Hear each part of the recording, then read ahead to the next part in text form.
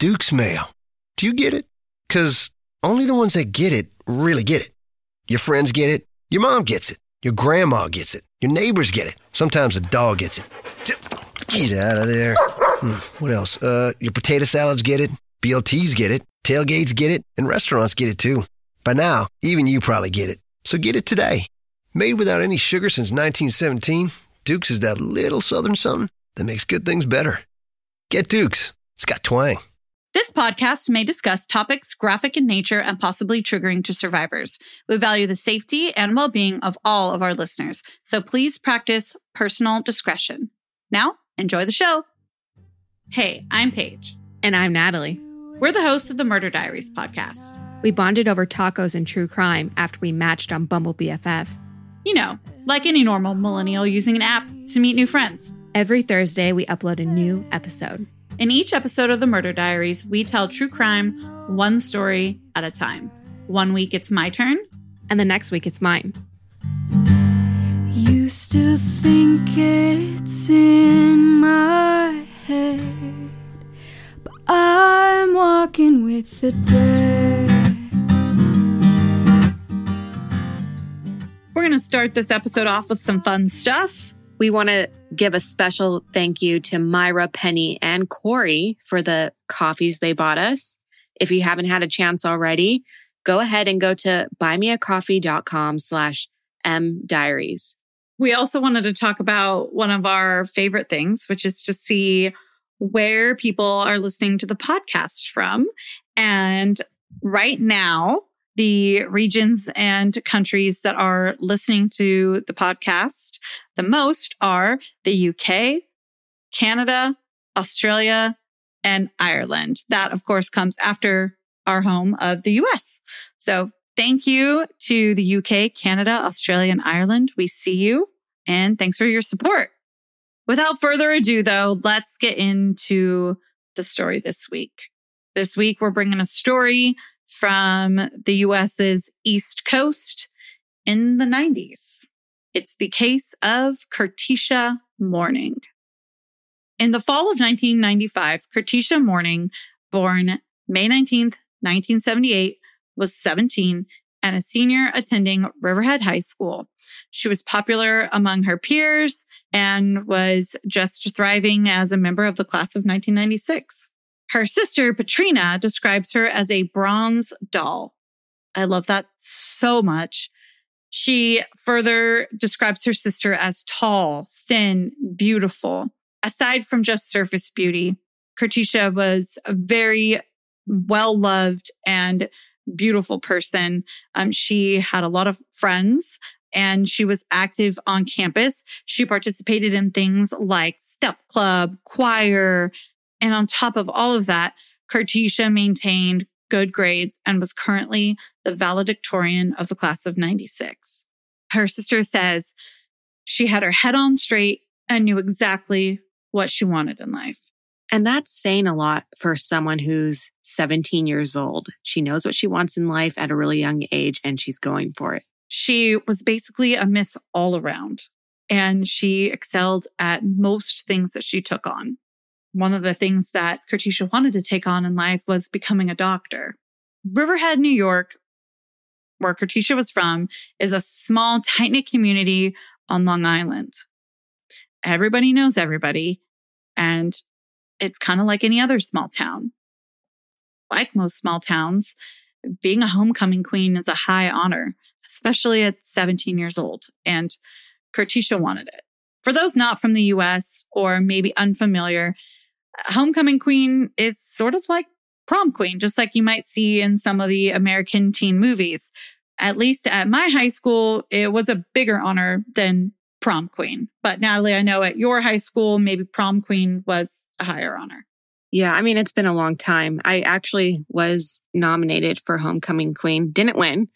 It is a different time of the year. It happens during football season. Usually you're taken out onto the field during halftime. They announce the winner. Things like that happen. You don't really have that for prom. Right. There's a lot of activities surrounding homecoming. Yeah. I feel like this is going to blow the minds of some that don't live in the US at how intense homecoming can be. Each class at my high school made a float. And there was a contest for those floats. One of them would win the best float.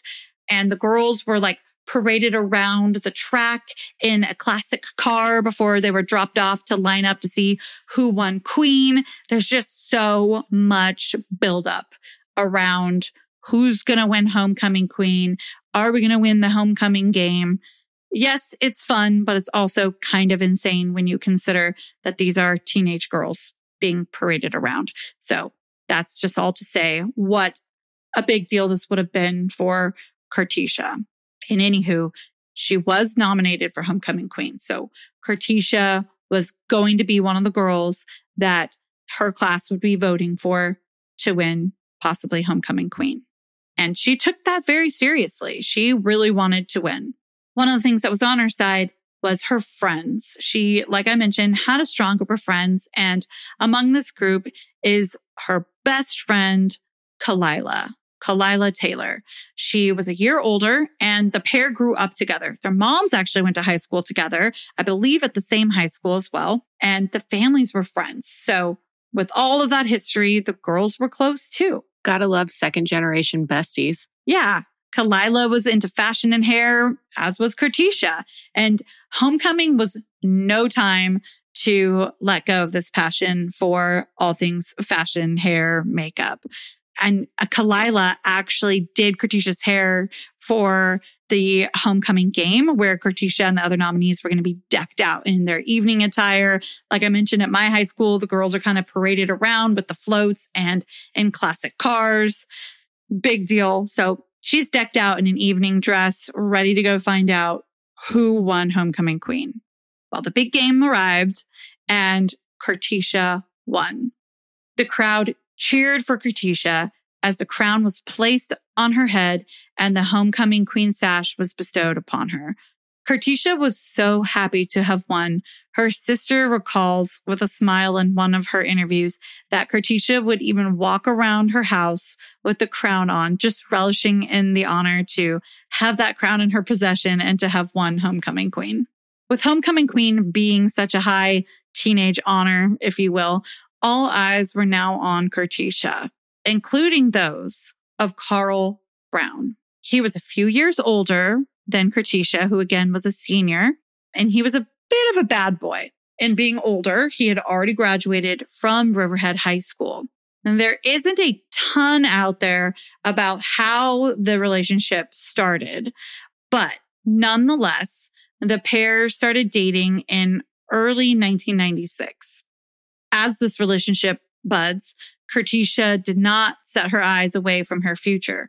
She planned on enlisting in the U.S. Army. And one of the main reasons that her family mentions is that she was looking forward to assistance with affording college. Her family mentions this in their interviews regarding Curtisha's enlistment or recruitment, if you will, into the Army, because Curtisha actually earned a scholarship with the Army when she joined. So she would be able to afford college and maybe become an officer in the Army, now having that degree in the future.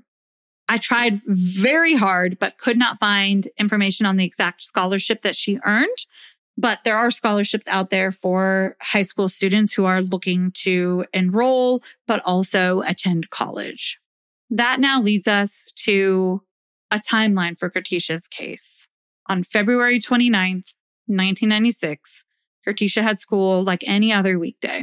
However, on this day, she was also set to speak at the nurse's assistant orientation at the BOCES Center. The BOCES Center is a career tech vocational center. It's right next to the high school, and they have programs for high schooler students that are in the local district on Long Island. It was there that Curtisha was participating in the nurse's assistant program to also earn a certification in that on top of her regular high school courses. On the same day at 4 p.m., Curtisha was also set to meet with the Army recruiter. As we mentioned, she was working on enlisting, and she had that meeting set for 4 p.m. Curtisha made it to school. She made it to the orientation to speak. And around 10:25 a.m., she left the orientation to walk back to the high school and back to class as expected. So basically, Curtisha had to leave regular class to go speak, and then she was to come straight back. And again, these buildings are very close together. So the BOCES Center is across a 2-lane street from one of the athletic fields from the high school. So essentially you could walk the campus to cross that little 2-lane street and be at the BOCES Center. In the TikTok video I have announcing the case, I do show a map so that you can see how close they are. It should also be noted that when she left the BOCES Center, she presumably would have been the only student, or should have been the only student, that was walking to and from that building to campus. It was class time at the high school, and the orientation for those high school students that wanted to attend the program, the orientation was still in session. So she wasn't walking with a group back to class or anything like that.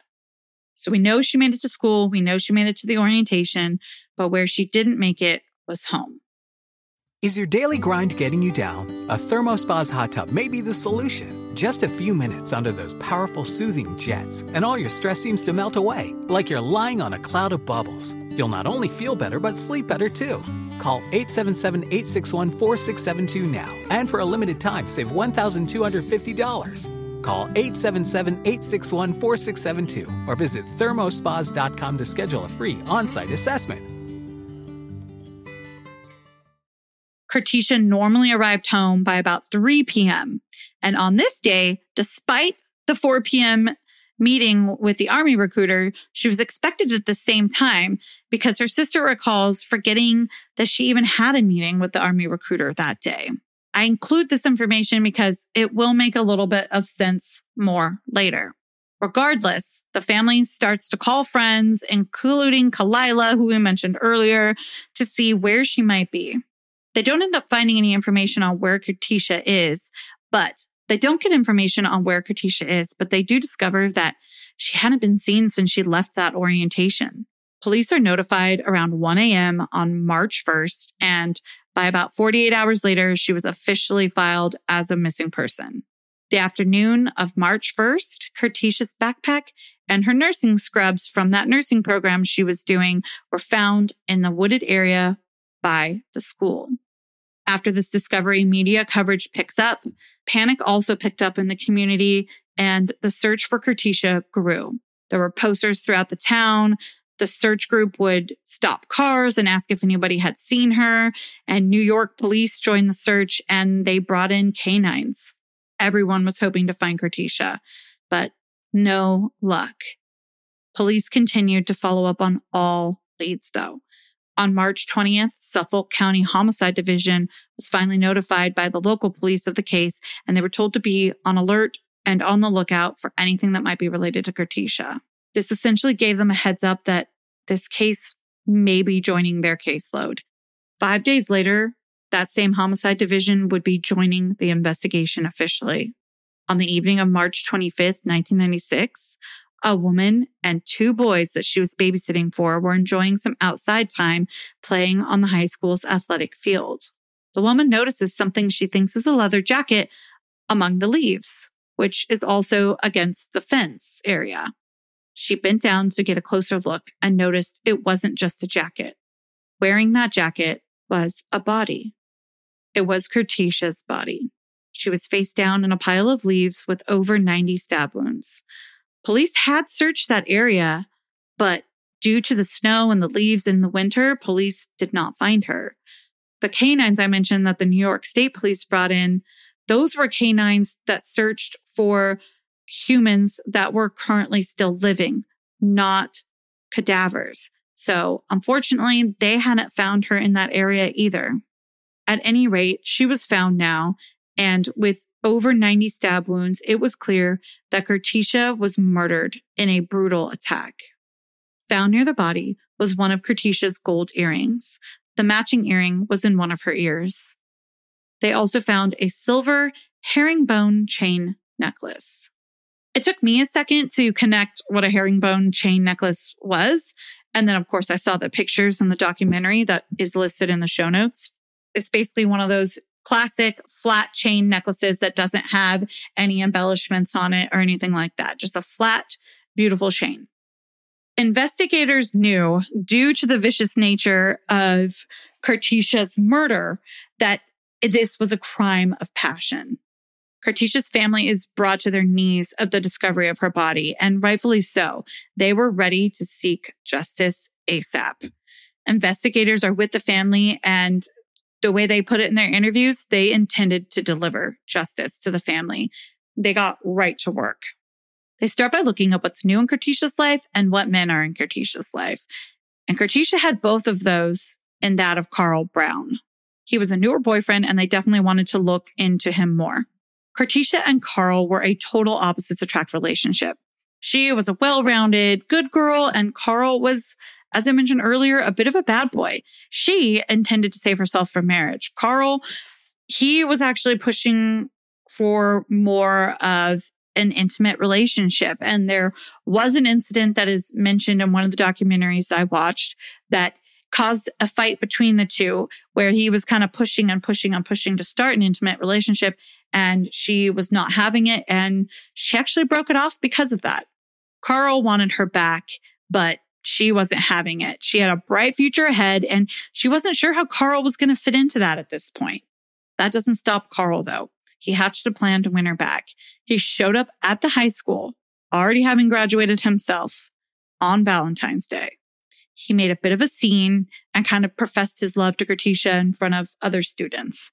Curtisha was mortified. She was not somebody that liked that type of attention, and she denied him on the spot. She did not get back together with him.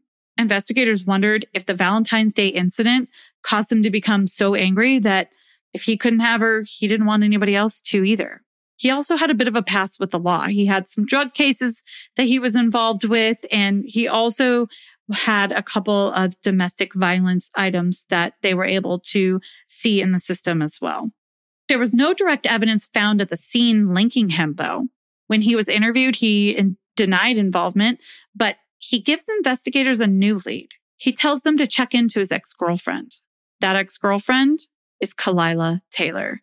Yes, the Kalila that was Curtisha's longtime friend. Carl and Kalila dated off and on for quite a while, and they even had a son together, Carl Jr.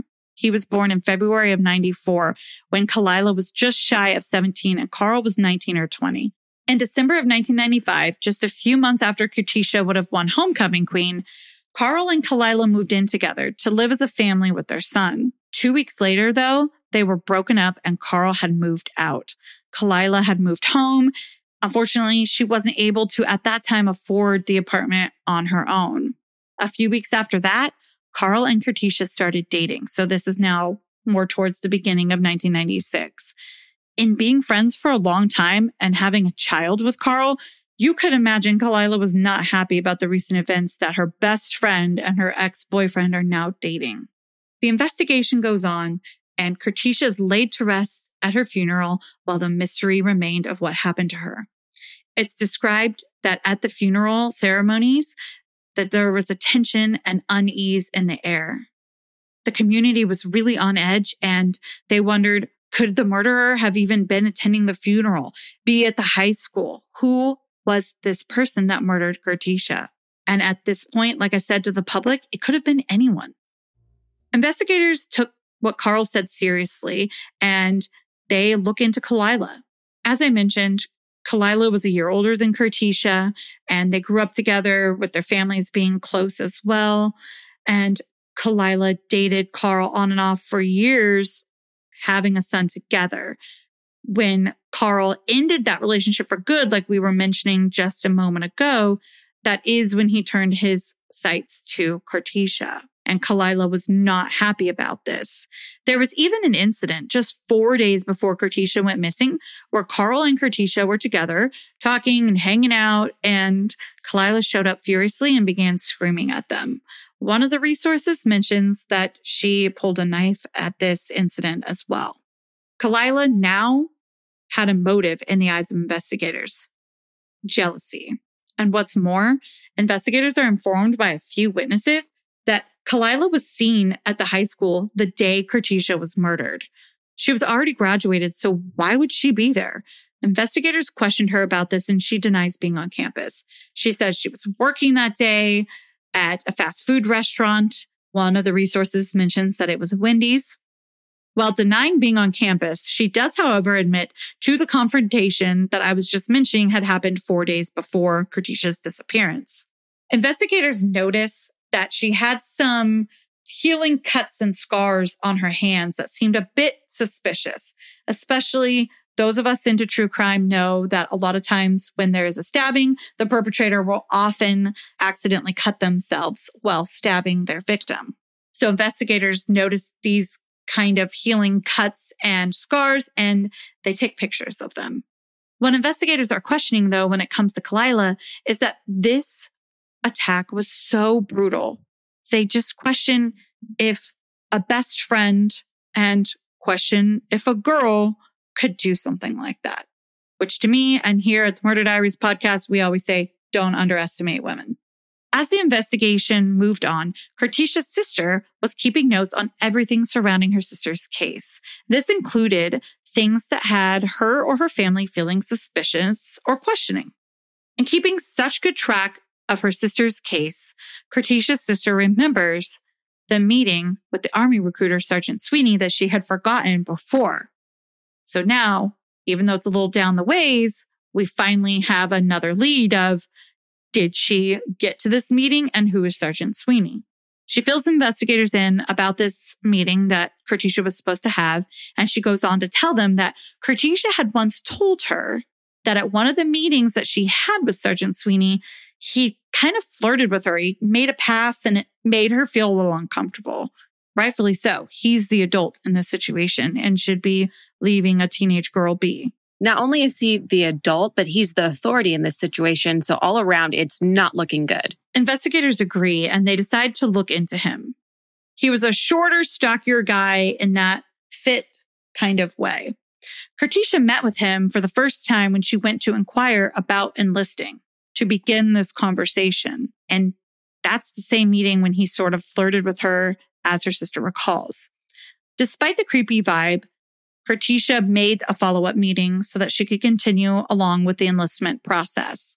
This is that meeting that Curtisha was supposed to attend at 4 p.m. the day she went missing, February 29th, 96. When questioned, Sergeant Sweeney denies flirting with Curtisha and any involvement in her murder. He showed investigators his calendar, which gave him a full alibi. The investigation seems to hit a standstill at this point, but they push on, and eventually a new break in the case occurs. At a meeting with investigators, Curtisha's family and the investigators review what was found at the scene when Curtisha was found and which of it the family could now take home with them in Curtisha's memory. They gave them back the backpack, the earring, and then they give them a necklace. Her sister Patrina sort of jumps up and says, "That's not hers, no way." The biggest telltale of this not being Curtisha's is that the necklace was silver, the earrings were gold, and Curtisha did not mix metals when it came to jewelry. That was a pet peeve of hers. Her sister's jumping up and having this deep of a reaction because she knows this necklace could be a lead to who murdered her sister. Why is this necklace at the scene if it didn't belong to her sister? So the question now is, whose necklace is this? The size of the necklace was consistent with what a woman would wear, and because it was found at the scene, but not Curtisha's, investigators knew too that this could belong to the killer. If the killer was a woman, as the necklace pointed to, then was it Kalila? She was the only woman that investigators had their sights on with a possible motive. Now, they just needed to connect Kalila to the necklace. Smartly, investigators head to Riverhead High School to go through the yearbooks. They wanted to check out the ones that Kalila was featured in, and they also looked at all of the photos for those years that didn't make it into the yearbook. They thumbed through, and bam, there it is. A picture of Kalila wearing the herringbone chain necklace. They obtained more photos of Kalila in this necklace through other avenues as well. And this is all before social media. So they didn't have Facebook and Instagram to go look through photos of Kalila. They really had to do some digging. And this would have taken more time because of that. You can't just log on to social media and look at all the pictures within, 30 seconds. Investigators took the necklace and photos to a gemologist. And this gemologist is interviewed in one of the documentaries as well. So very interesting role in this case because the gemologist confirmed that it was for sure the same necklace. He expresses such confidence in his interviews. He says it was, quote, physically impossible that the necklace at the scene wasn't the one in the photographs of Kalila. It seems crazy to be able to identify if a necklace is exactly the same necklace, right? Well, they could tell because there was some damage on part of the chain of the necklace that was found at the scene. And this damage was consistent to damage that could be seen on the necklace in photos of Kalila wearing it. The pattern of the herringbone, which herringbone is obviously a pattern in and of itself, but on this particular necklace, it's described to be a bit distinct in a gemologist's eyes as well. I've seen a couple pictures of the necklace, one where she's wearing it and one of the necklace itself. I can't quite tell, but of course, I'm not a gemologist. With this discovery, detectives question Kalila again. She says, yep, it's my necklace, but I gave it back to Carl. He's the one who gave it to me. He's the one you need to look at, not me. So then they go, okay, did Carl get this necklace back and give it to Curtisha? What's going on? So they question him. And he says, yes, that's the necklace I gave Kalila, but I never got that necklace back. So essentially it turns into a whole he said, she said thing. One of them's lying and investigators know they need to figure out who. They get back to the case files and they revisit the alibis. Carl's alibi was that he was at home and they weren't going to really be able to verify that if he was home alone. Kalila's alibi was that she was working and they checked that out and it was discovered that she showed up late to work that day. So they've got an alibi that they can't really verify. And they've got an alibi that isn't checking out too well because Kalila was late to work that day. Blood samples from the scene had been collected, including blood from Curtisha's clothing that had been collected and sent off to the lab for analysis. The results come back. Kalila's blood was a match for the blood found on Curtisha's boots and pants. Presumably, this is from the hand wounds that she endured while stabbing. The answer had been found. Kalila was arrested in June of 1997, and she was charged with second-degree murder of her best friend, Curtisha.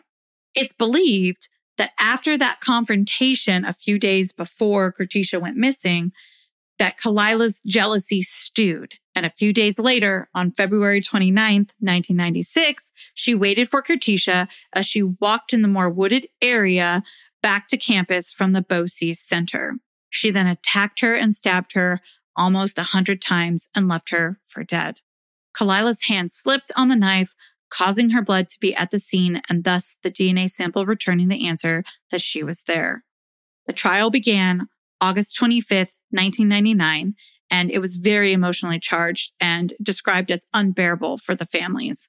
The community was divided between the two families too. Remember, this is a small area. So you had people on Kalila's side and people on Curtisha's family's side. There was no confession from Kalila, and the DNA was helpful, but it was described in the documentary that it wasn't as accepted or even as understood in 1999. The prosecution says, we have the witness saying Curtisha was on campus that day. Her necklace places her there at the scene, as does her blood that was found on Curtisha's clothes because she cut her hand while stabbing Curtisha. The defense says detectives were so quick to focus on Kalila and that she had been framed. They try to paint a picture where there could have been an abduction, and they claim that her body must have been put under the leaves later, and that's why it took a month to find it. Kalila took the stand September 28th, 1999. She claimed that she was framed by the police, and that's how her necklace was at the scene. Kalila also claims on the stand that a month before Curtisha's murder, that she was in an unrelated fight and at the hospital after being in that fight. Curtisha was also at the hospital at the same time because she was visiting her mother. While at the hospital, Curtisha and Kalila run into each other. Kalila claims that Curtisha must have been wearing the same clothes on that day as when she was murdered, and that's why her blood was on the clothes that Curtisha was wearing that day. After 2 months of trial, the jury finally deliberated and Kalila was found guilty. She was sentenced to 25 years to life for second-degree murder. In April 2004, the state appellate court overturned her conviction. The grounds they overturned on were that the judge, Arthur Pitts, had incorrectly directed the jury to consider the DNA evidence as direct evidence instead of circumstantial evidence, which is the appropriate acceptance at that time. A retrial was then ordered.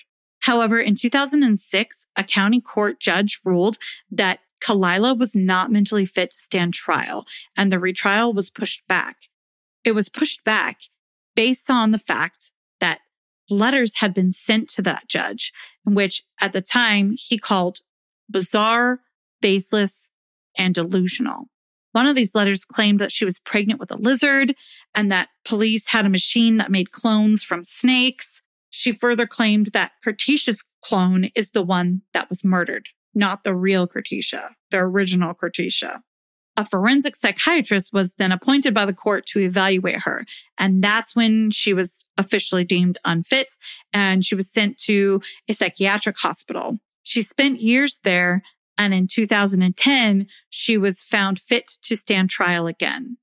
To avoid a full trial and for the families to not have to go through this again and to just lay this to rest, she was offered a plea bargain. She was offered 18 years for a confession. However, Kalila declined despite her attorney and family's hopes. Kalila finally received her retrial in June of 2012. On July 2nd, 2012, a jury found her guilty again. On August 23rd, she again received 25 to life. Kalila will be eligible for parole May of 2022, with the hearing date projected for January. And that is where this case leaves off. With today's episode, we want to honor Curtisha's family and the homecoming queen herself.